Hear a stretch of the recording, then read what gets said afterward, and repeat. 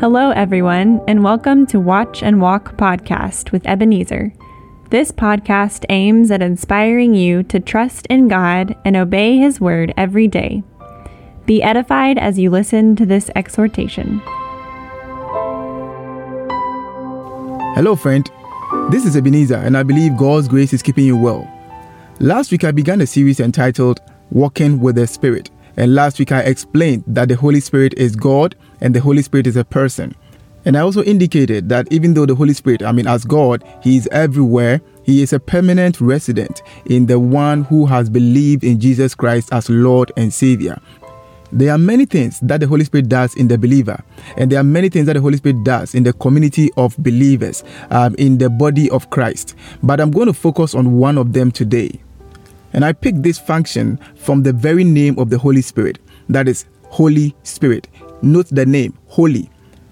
Now, the name Holy tells me that when the Holy Spirit comes into a believer or a person, one of His functions or one of His works is to make that person holy. In Christianity, when we say people are holy unto the Lord, it means they are separate, they are consecrated, they are unique. They are a special people of God. And so they exhibit that holiness, that separation or consecration through their conduct or their practices. Many times in the Old Testament, we find God telling the Israelites, be holy because I am holy, or consecrate yourself and be holy because I, the Lord, I am holy. And to ensure that His people demonstrate the life of holiness, God gave them some laws. I'm going to give you an overview of the three kinds of laws that God gave the Israelites in the Old Testament.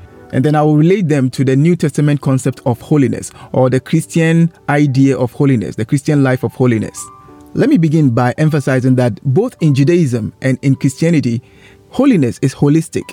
Holiness is holistic. It means it affects every area of one's life. When you say someone is holy, it means that every aspect of that person's life exhibits some sort of consecration or separation unto the Lord. And so in the Old Testament, God gave the Jewish people all these laws to help them to exhibit holiness in every part of their lives. The first kind that I will talk about is civil laws. These were laws that governed the society of the Israelites, their nation, their civil engagement. These were laws that helped them to maintain socioeconomic or sociopolitical equality, justice, righteousness in the society. These were also laws regarding crime and interaction between the people and their leaders. And here I must say that many of the laws we have today, laws on civil engagements, state laws, are founded on some of these civil laws in ancient Israel. And so as believers, we abide by them, even though we don't hear them. We don't normally hear them from our pulpits.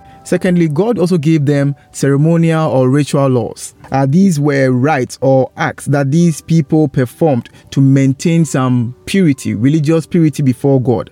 And so they did things that would make them clean before their God, who is holy. So the Jewish people performed rites like circumcision, gave different types of offerings, and made various sacrifices to maintain some purity or holiness before their God. And let me add that some of these laws also bordered on cleanliness or hygiene. And so though we are not bound by these ceremonies or rituals, as Christians today, we can apply the underlying principles. For instance, the principles of stewardship, work, and cleanliness that informed these laws are still applicable to our Christian faith today. And then finally, we have the moral laws. These were laws that guided their personal relationship with God and their relationship with each other. And these moral laws still apply to the Christian faith today. And that is why in His life and ministry, Jesus often elaborated or emphasized some of these laws. And many times He reinterpreted some of them to highlight their purpose. And He summarized them as love for God and love for neighbor. And in His teachings, Jesus employed the same premise that God used to instruct the people of Israel. That is the holiness of God. And so He often said, be perfect or be holy as your heavenly Father is holy. And then the apostles and the early church, through whom Jesus continued His work on earth, also founded their moral teachings on the same basis. For instance, in his teachings on Christian ethics or morality, Peter says, as He who has called you is holy, you also be holy in all your conduct, because it is written, be holy, for I am holy. Now let me conclude by making a distinction between the Old Testament concept of holiness and that of the New Testament. In the Old Testament, for people to be holy, they had only laws and no additional or extra empowerment to fulfill them. So they had to obey the laws out of their reverence for God. And so they exerted their energy or their strength to obey God. But we Christians have the Holy Spirit to empower us to fulfill God's holy commands in Christ. And so the Holy Spirit does this by convicting us of sin and of righteousness based on the life and the teachings of Christ, based on the biblical teachings that accord with the life and ministry of Christ. And that is how the Holy Spirit convicts us.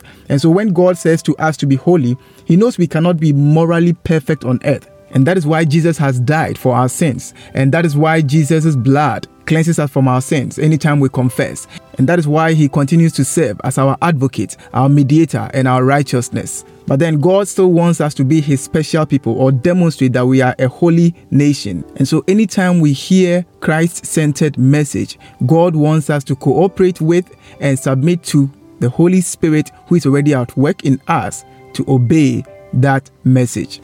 May the Holy Spirit continue to equip us to embrace and live out our holy calling. In Jesus' name, Amen. Thank you for listening to Watch and Walk Podcast with Ebenezer. Watch and Walk Podcast comes to you this and every Wednesday.